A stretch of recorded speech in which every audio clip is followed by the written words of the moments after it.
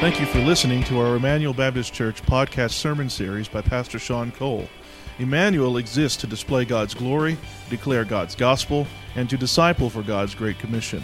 If you have any questions about this message or would like more information about our church, you can visit our website at www.ebc-online.org. Now here's Pastor Sean.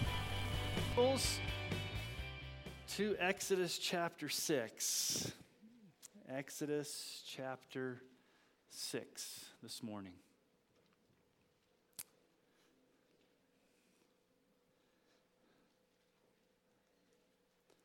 When I was in middle school, or back then they called it junior high,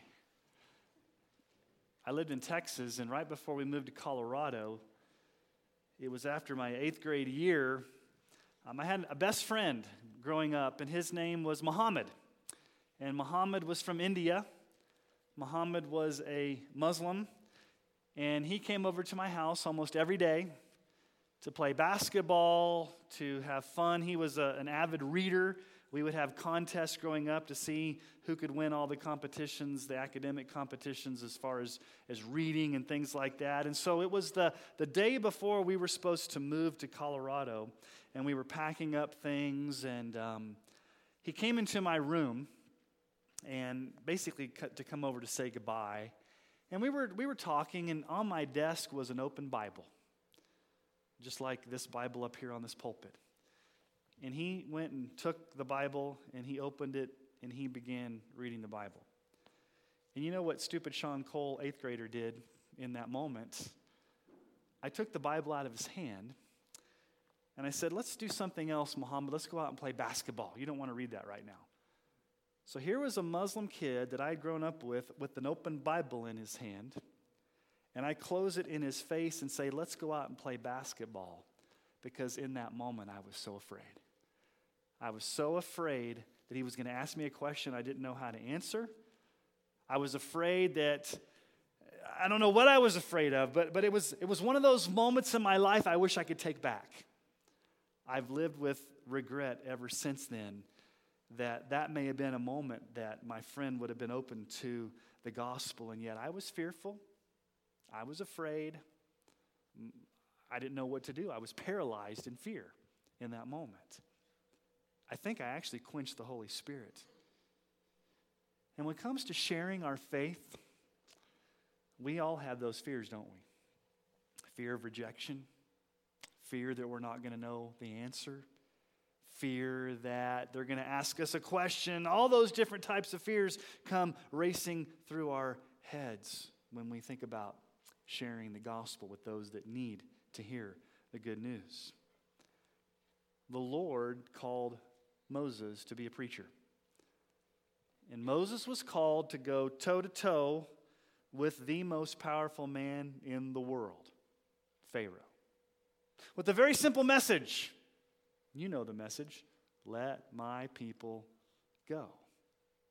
And the first time that Moses did that, it backfired on him. Remember? Back in chapter 6, things got majorly worse for the Israelites. The Pharaoh ratcheted up the harshness of the labor. He made them go out and find their own straws to make the bricks. And the people got really upset with Moses. And Moses, dejected, Moses upset, gets in God's face and says, why have you done this to us, God? Why did you send me?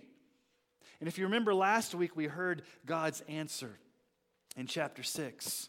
The Lord gives those gospel promises. If you remember from last week, God says, listen, I keep my word. I answer prayer. I rescue you out of slavery to sin. I've adopted you into my family, and I'm going to give you heaven. Those 5 gospel promises that we heard last week.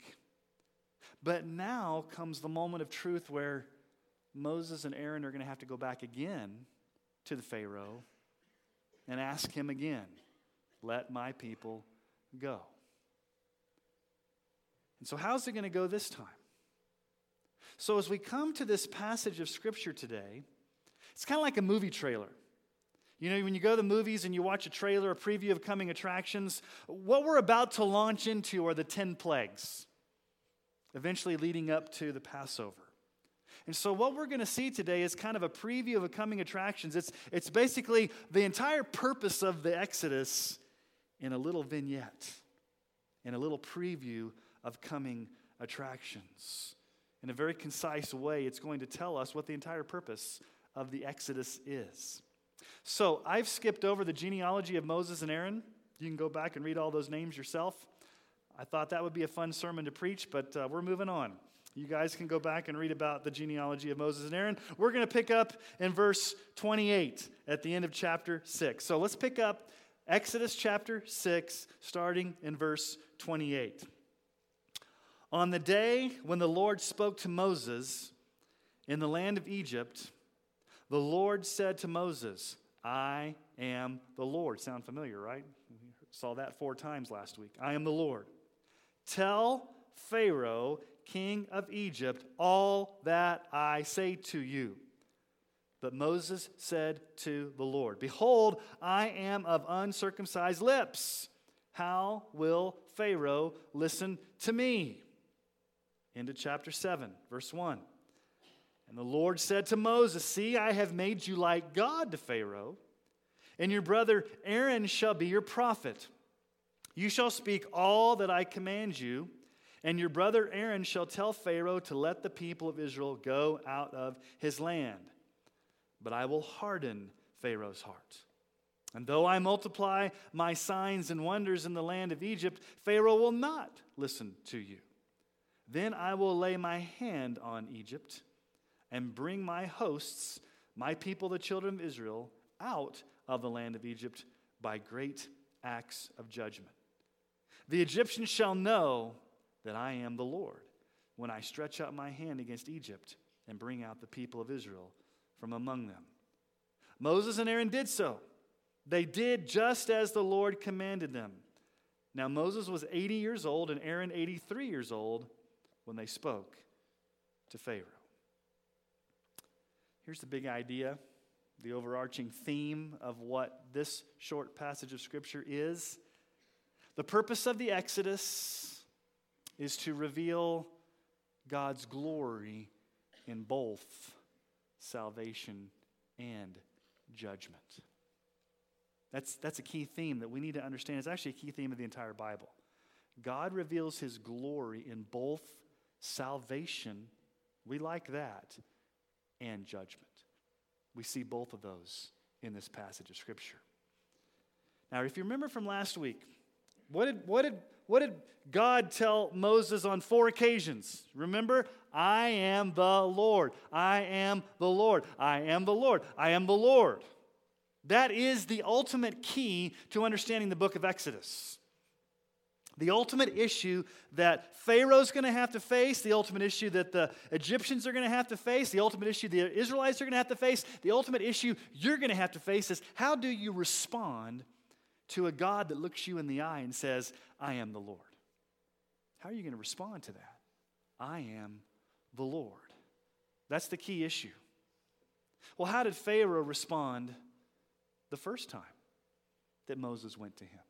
Do you remember? Go back to chapter 5. I know this was just a few weeks ago, but let's just go back to chapter 5, verse 2. The first time Moses goes in and says, let my people go, how does Pharaoh respond? Chapter 5, verse 2. Pharaoh said, who is the Lord, that I should obey his voice and let Israel go? I do not know the Lord, and moreover, I will not let Israel go. Pharaoh laughs it off. I don't know who you're talking about, Moses. Who is this Lord? I mock this Lord. I laugh at this Lord. I have no idea who this Lord is. Who is this Lord? That's the ultimate issue in the book of Exodus. Who is the Lord? Over and over again, God says, I am the Lord. How are you going to respond to the living God? So what I want to do this morning is I just want us to examine 3 principles that will help us understand God's glory in both salvation and judgment. And let me just say this message, we've had some really good messages the past few weeks that have been very uplifting related to the gospel. This one may be a little bit difficult. This is going to be a harder pill to swallow. But I pray that we all have ears to hear what the Lord says to us this morning. So 3 principles. Here's the first. First, we must faithfully share God's word regardless of the response. Faithfully share God's word regardless of the response. Now, Moses is the mouthpiece of God. Moses is going to have to go into Pharaoh with that authority behind him, God's authority, and go demand that the people be let free. And in chapter 6, verse 30, Moses again makes the excuse. See, he keeps talking about how he's not good at speaking.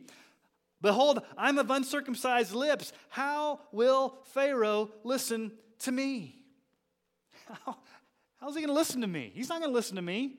I'm little old Moses. I'm going in against the greatest man in all the world. I'm fearful. I don't want to speak to him. Why is he going to listen to me? In chapter 7, verse 1, God gives Moses a promise. I have made you like God to Pharaoh. Now, that's an interesting statement. I've made you like God to Pharaoh. In other words, not that Moses is going to be divine, but that Moses is going to be the very mouthpiece of God. When Moses goes in, and for the rest of the book of Exodus, all the way through, when Moses goes in and stands before the people, stands before the Egyptians, stands before Pharaoh, he's God's man. He's God's mouthpiece. He has the divine authority of God himself behind him. So when Moses speaks, it's not Moses who's speaking. Who's speaking? It's God who's speaking. Moses is just the mouthpiece. And what is he supposed to do? Look at verse 2. You shall speak all that I command you. Some of what I command you, Moses. Whatever you feel like sharing, Moses. Whatever Pharaoh wants to hear, Moses. No, you shall share all that I command you. You see, the world does not like authority. Have you noticed that? People don't like to be told what to do, what to believe. Especially a non-Christian world when it comes to the authority of God's word. When it comes to the authority of the scriptures, when it comes to the authority of God's world, the world is like Pharaoh. Who is this God? What right do you have to tell me what to believe? What right do you have to tell me how to live? I am in charge of my own life, thank you very much. I don't like the authority of God's word. Many of you are familiar with the poem Invictus. Invictus was written by William Ernst Henley back in 1875. You may not know the whole poem, but you probably know the last stanza. The last stanza of the poem captures this heart of this American psyche that we have, where we don't like people telling us what to do. It matters not how straight the gate, how charged with punishment the scroll. I am the master of my fate. I am the captain of my soul. Who's in charge? I am, thank you very much. You don't have any right to tell me what to do. You have no right to tell me what to believe. That's where we live, in that culture. So when we come with a message from God's word to a culture that doesn't want to hear it, they're like Pharaoh. Who's the Lord? What right do you have to tell me? And here's the legitimate fear of Moses. What's Moses' fear? They're not going to listen to me. If I share all that God tells me, they're not going to listen to me. So there's one of two ways you can respond to a hostile culture that doesn't want to hear God's word. There's one of two ways you can do it. Number one, you can say, you know what? I'm afraid of the culture, so I'm going to water down the truth. I'm not even going to share the truth, or I may change and alter the truth to be more appealing to the culture. That's one thing you can do. Or you can say, you know what? Regardless of the response, I'm not going to alter God's word. I'm going to share it faithfully. Faithfully going to communicate this message regardless of what the outcome is. So what does God tell Moses and Aaron to do? I want you to share all that I'm commanding you. Verse 2, you see it right there. You shall speak all that I command you. Now, go down to verse 6. What do? Moses and Aaron did so. They did just as the Lord commanded them. They didn't waver. They didn't change the message. They did what God had told them to do.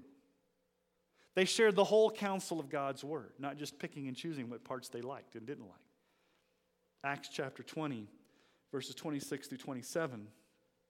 Paul says, therefore I testify to you this day that I'm innocent of the blood of all, for I did not shrink from declaring to you the whole counsel of God. I didn't shrink.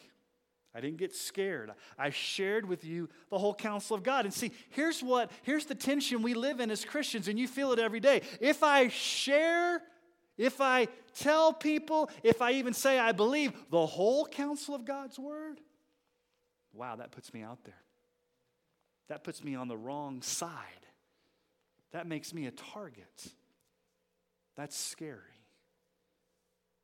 I don't know about this. The whole counsel of God's word. Now, verse 7 gives some great encouragement to those of you that are seasoned citizens.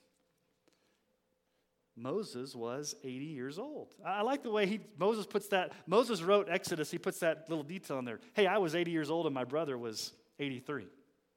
So, some of you that are in your 70s and 80s, you may be thinking, you know what? My ministry days are behind me. Been there, done that, got the t-shirt. Let me just say this. Some of your better days may be ahead of you. God may use you in a powerful way in your seasoned years of life, with the life experience you have, with you walking with the Lord, that you may have great days ahead. As a matter of fact, listen to what Psalm chapter 90, verse 10 says. The years of our life are 70, or even by reason of strength, 80. Excuse me, but yet their span is but a toil and trouble. They are gone, and we will fly away. So the writer of this psalm, Psalm 90, says, if you're good, you may get to live till 70. If you're really good, God may let you live till 80. Now, who wrote Psalm 90? Anybody want to know? Who wrote Psalm 90? Moses. Moses wrote Psalm 90. So don't think because you're in your 70s and 80s that your better days are behind you. God may still have a plan for you in the twilight of your life.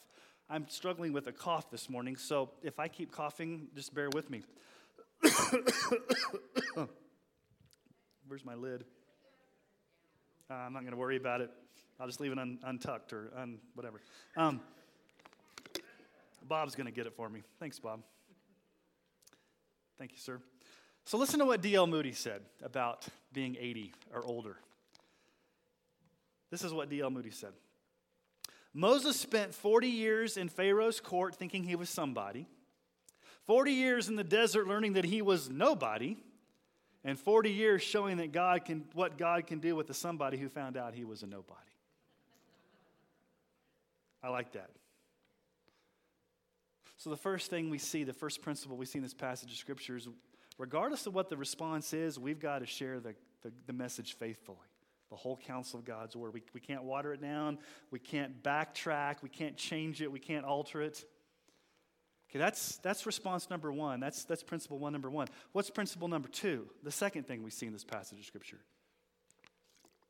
We must prepare for people to respond in hardened rebellion to God's word. In hardened rebellion to God's word. Now, this is where the passage gets difficult, and I want to spend a little bit of time here. Verse 3.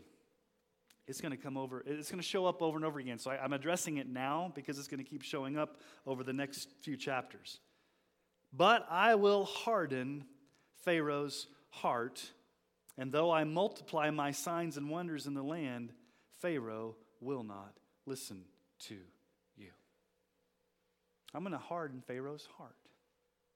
Now, some people, in order to lighten the blow here, have made the argument, Pharaoh hardened his own heart. Pharaoh hardened his own heart. And over time, after Pharaoh hardened his own heart, God responded by hardening Pharaoh's heart after he hardened his own heart. This text will not allow you to play that game. Because God says, I will harden his heart. And God's already said this twice before. If you go back to chapter 3, verse 19. Chapter 3, verse 19, what did God say? But I know that the king of Egypt will not let you go unless compelled by a mighty hand. So I will stretch out my hand and strike Egypt with all the wonders that I will do in it, and after that he will let you go. Okay, chapter 4, verse 21. Chapter 4, verse 21. And the Lord said to Moses, when you go back to Egypt, see that you do before Pharaoh all the miracles that I have put in your power. But I will harden his heart so that he will not let the people go. God says emphatically, I'm going to harden Pharaoh's heart. Now, what does this mean? Why is God hardening Pharaoh's heart? You see, here's what happens sometimes.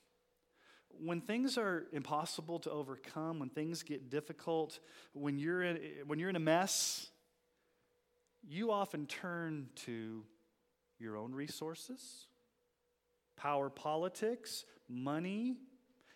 You try to fix things yourself with all the resources you can muster, all these worldly resources. You try to come to your own rescue to try to save you by your own strength. And think about Israel for a moment. Where is Israel right now? They're in slavery.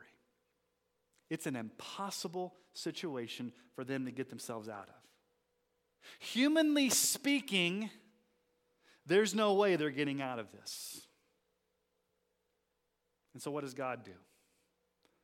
God says, not only is it impossible, humanly speaking, for you to get out of it right now, I'm going to make it even harder for you, Israel. I'm going to harden Pharaoh's heart to make it even harder so that when you do get out, all you can point to is me as the only one that can do this.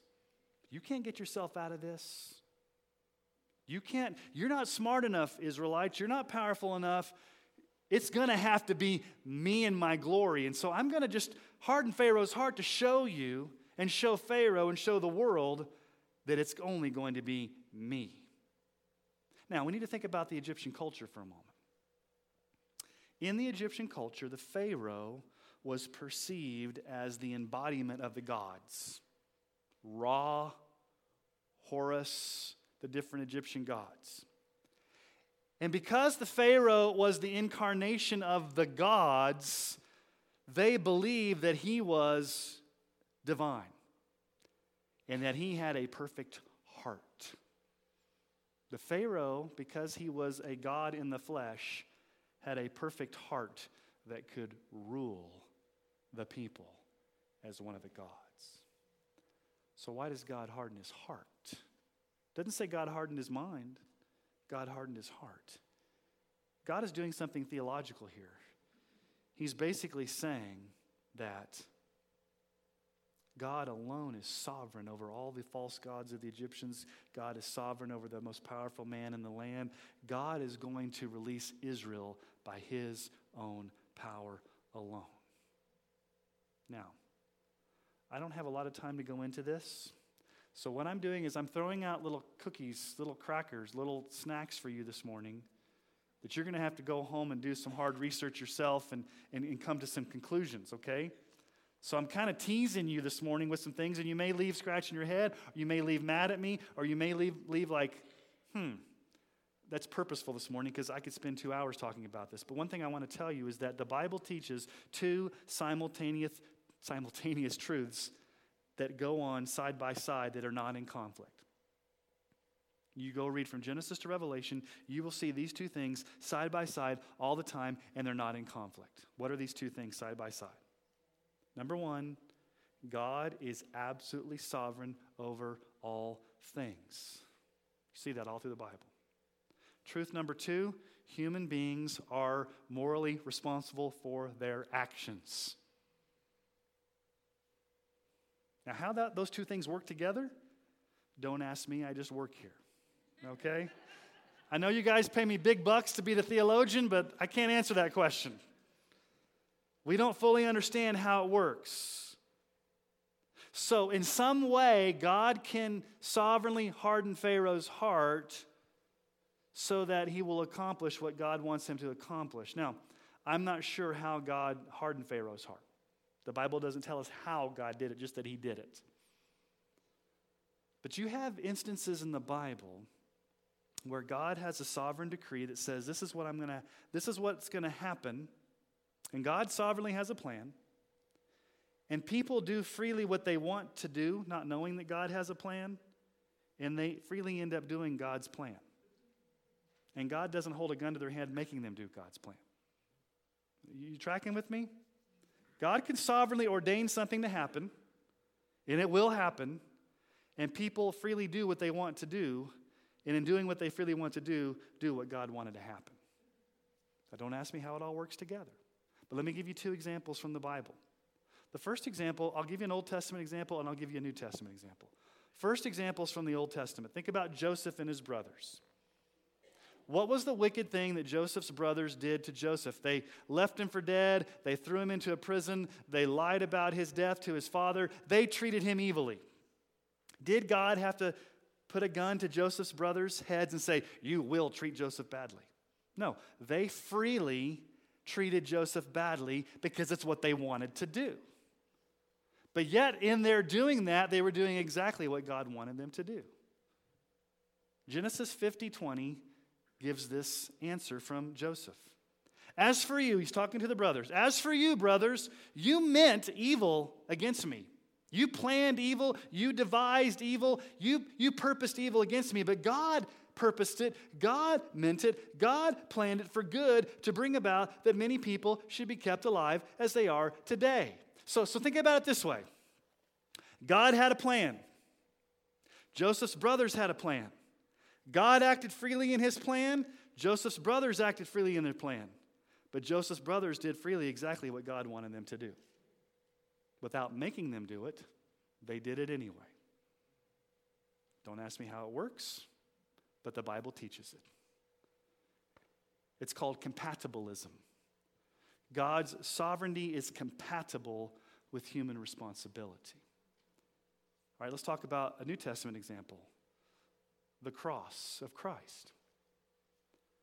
Was Jesus' crucifixion on the cross something God planned?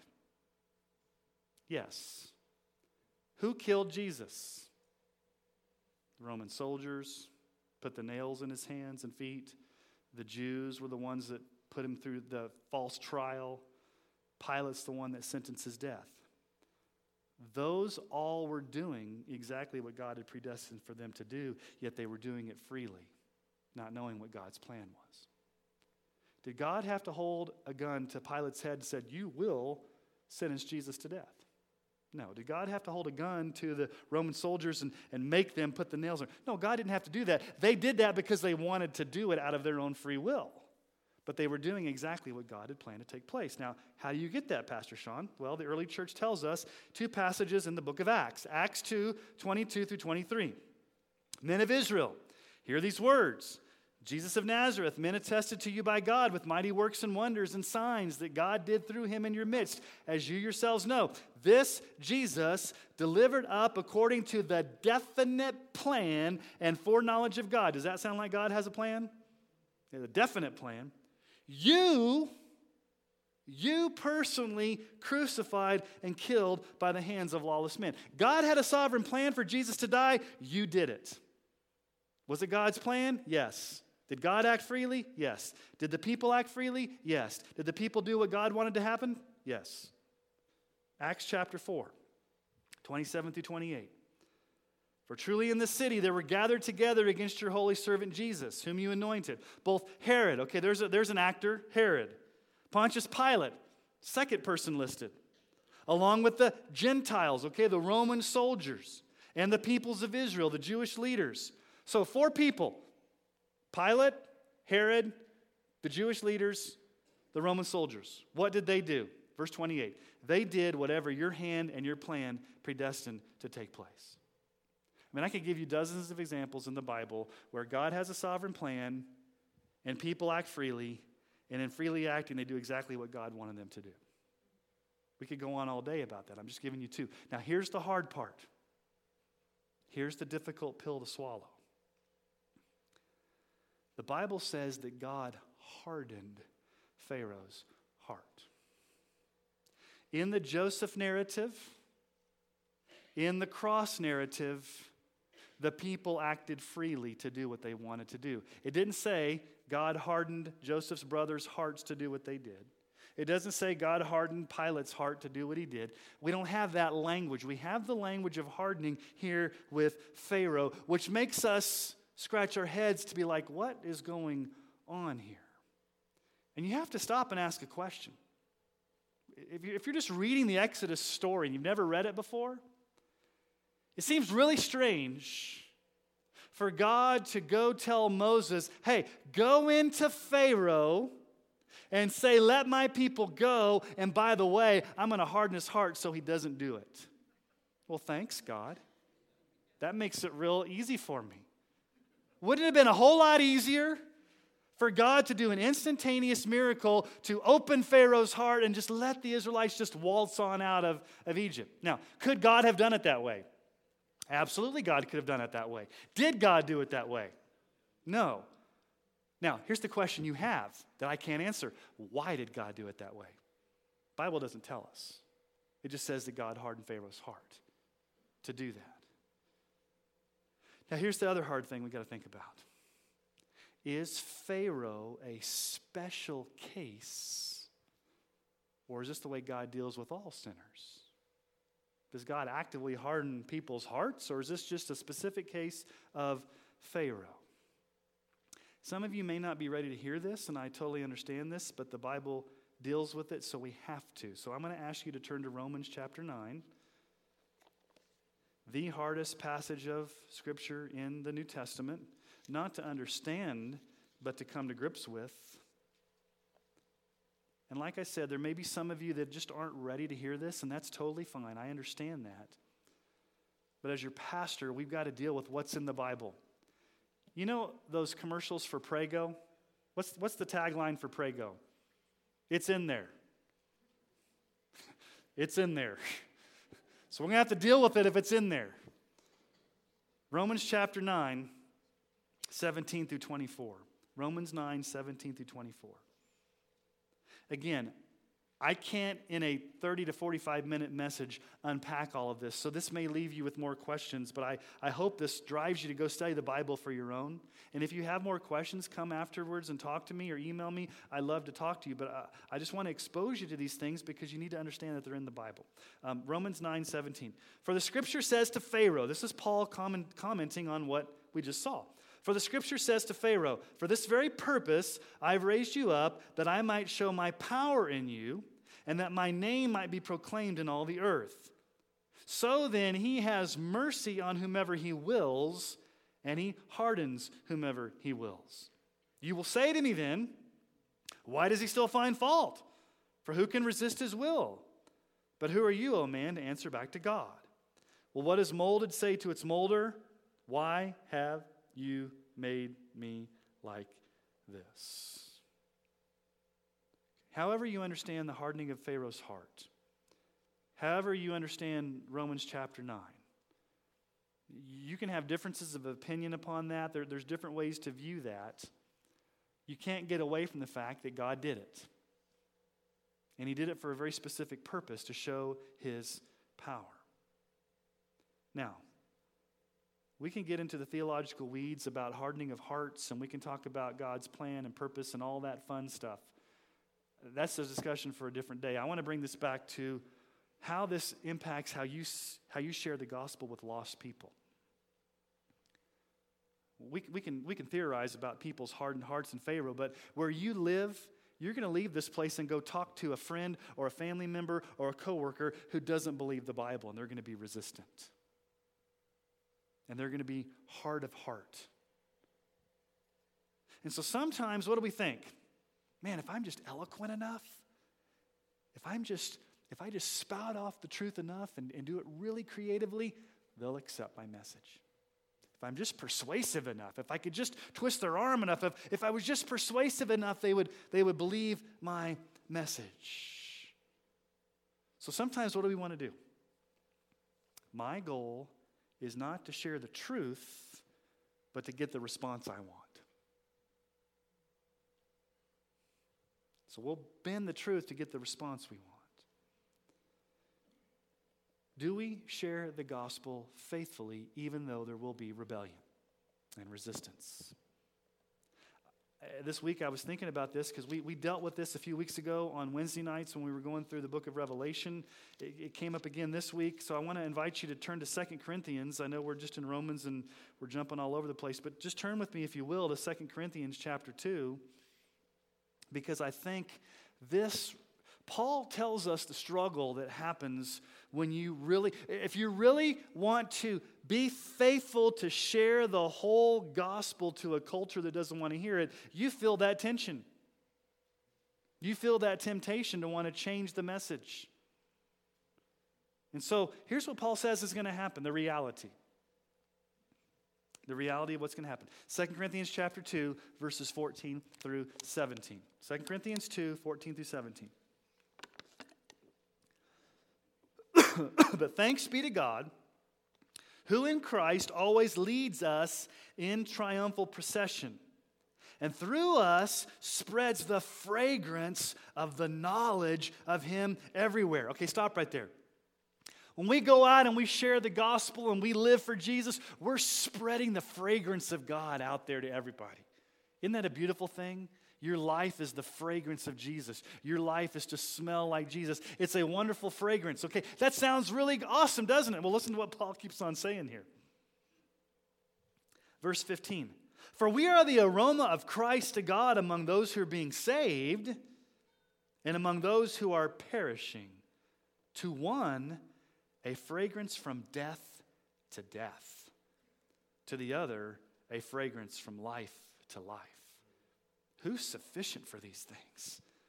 For we are not like so many peddlers of God's word, but as men of sincerity, as commissioned by God, in the sight of God, we speak in Christ.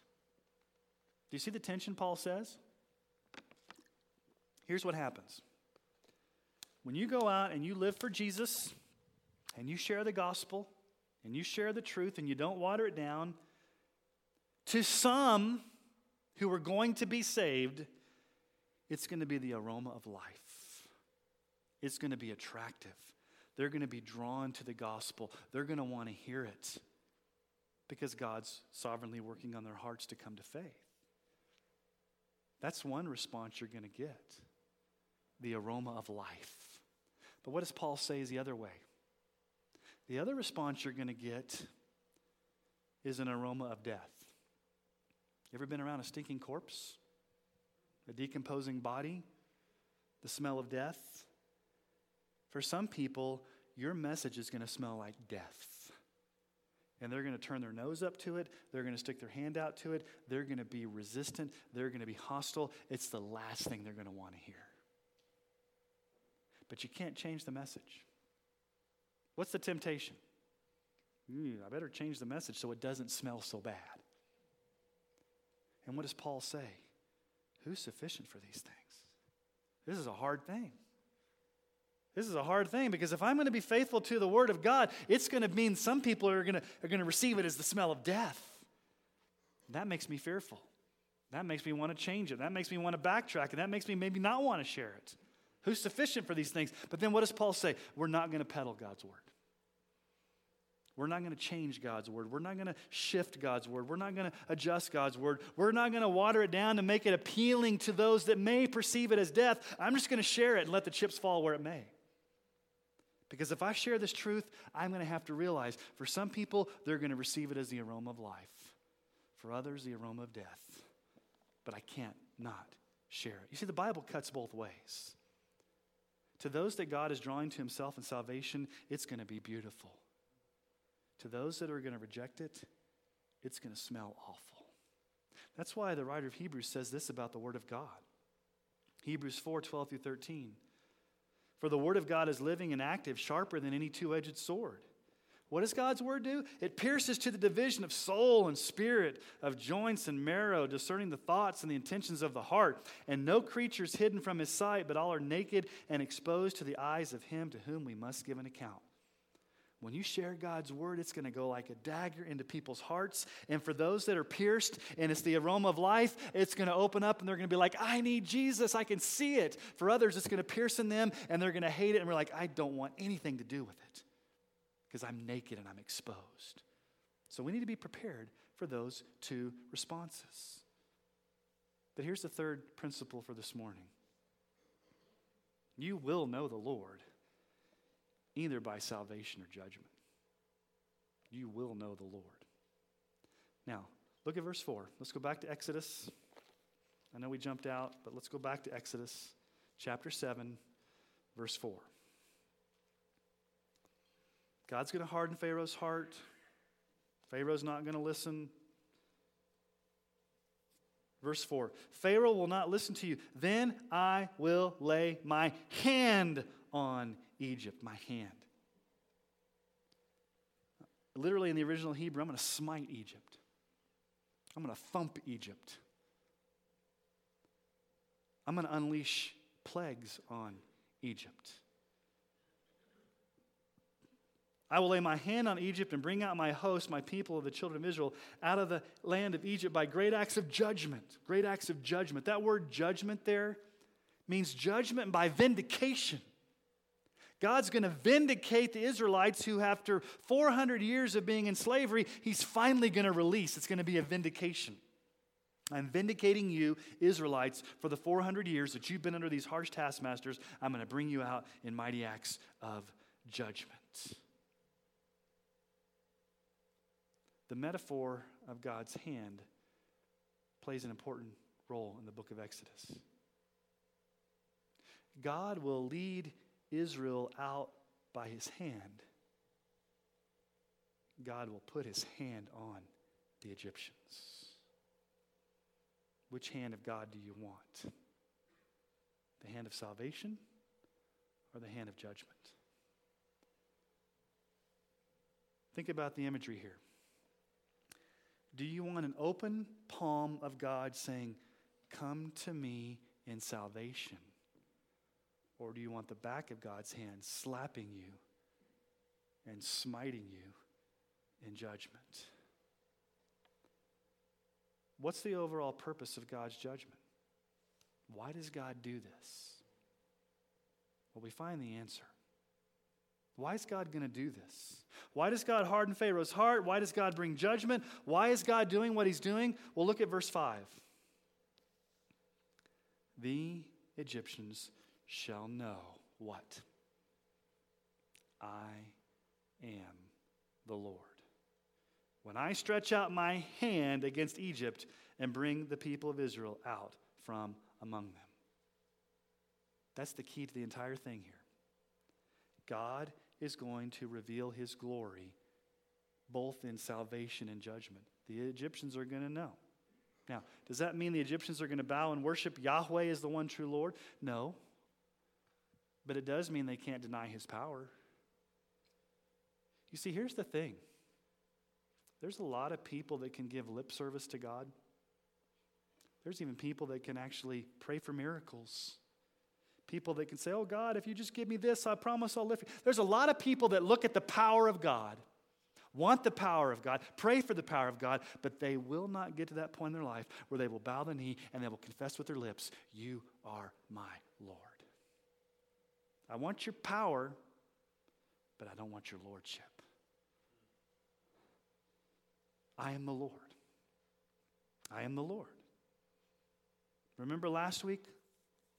Chapter 6, God says to the Israelites, I am the Lord. I'm going to take you to be myself. I'm going to save you from slavery. I'm going to be true to my word. I'm going to keep my covenant. I'm going to bring you to the land of promise. I'm going to do all these things so that you will know I am the Lord. And God turns around to the Egyptians and says, I'm going to punish you so that you will know that I am the Lord.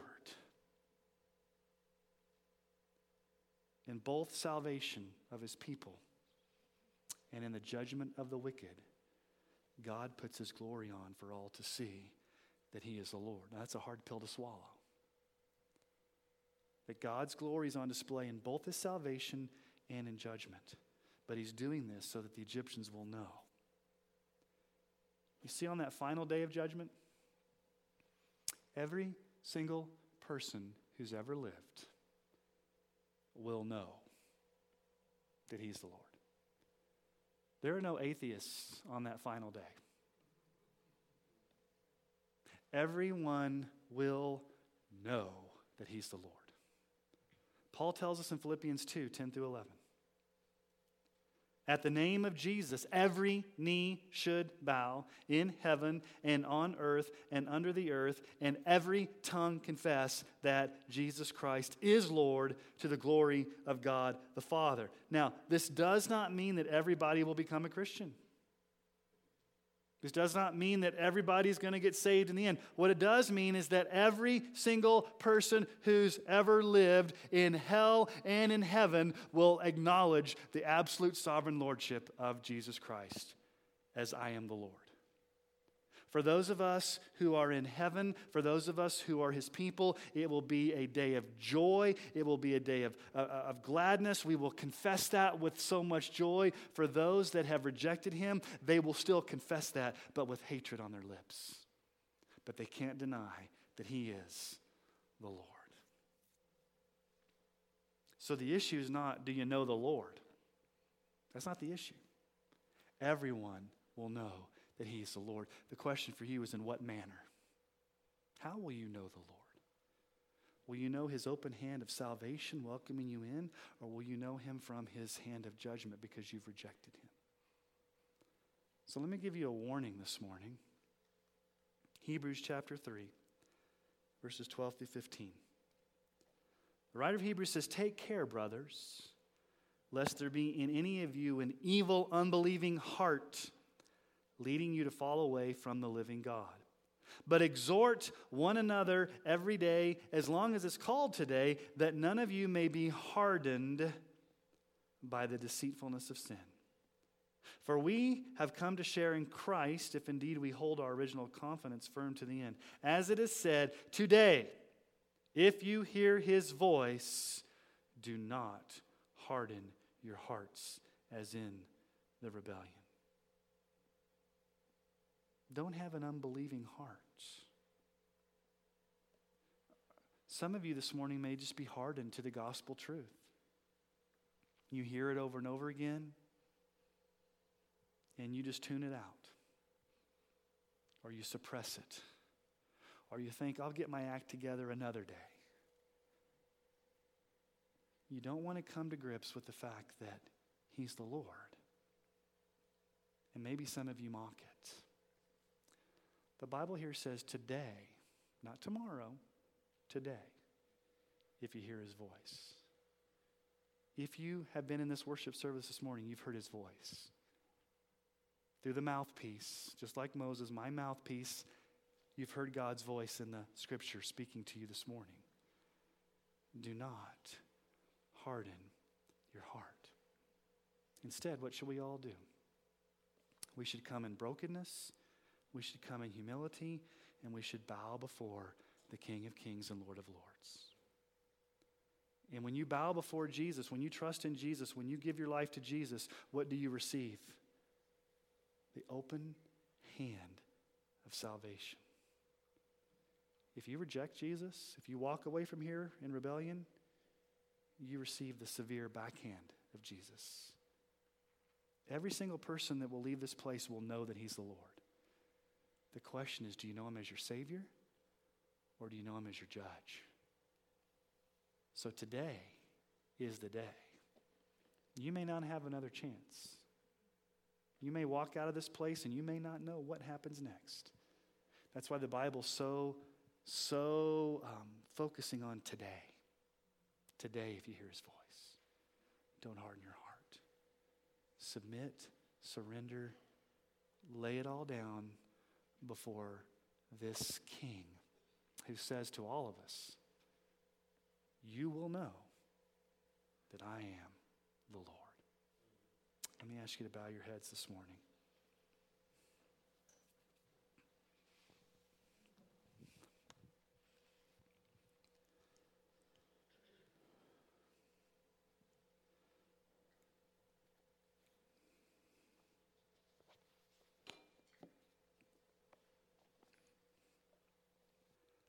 Father, would you take the seed of your word that has been sown this morning,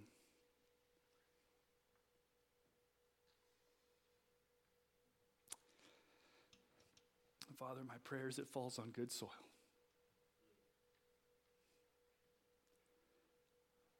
Lord, I don't want it to fall on the stony soil or the thorny soil or the hard-packed soil. But Lord, would it fall on good soil to where people would hear it and understand, and the word would take root, and there would be true salvation and true transformation this morning. I ask this in your name, Lord, and for your glory. Amen.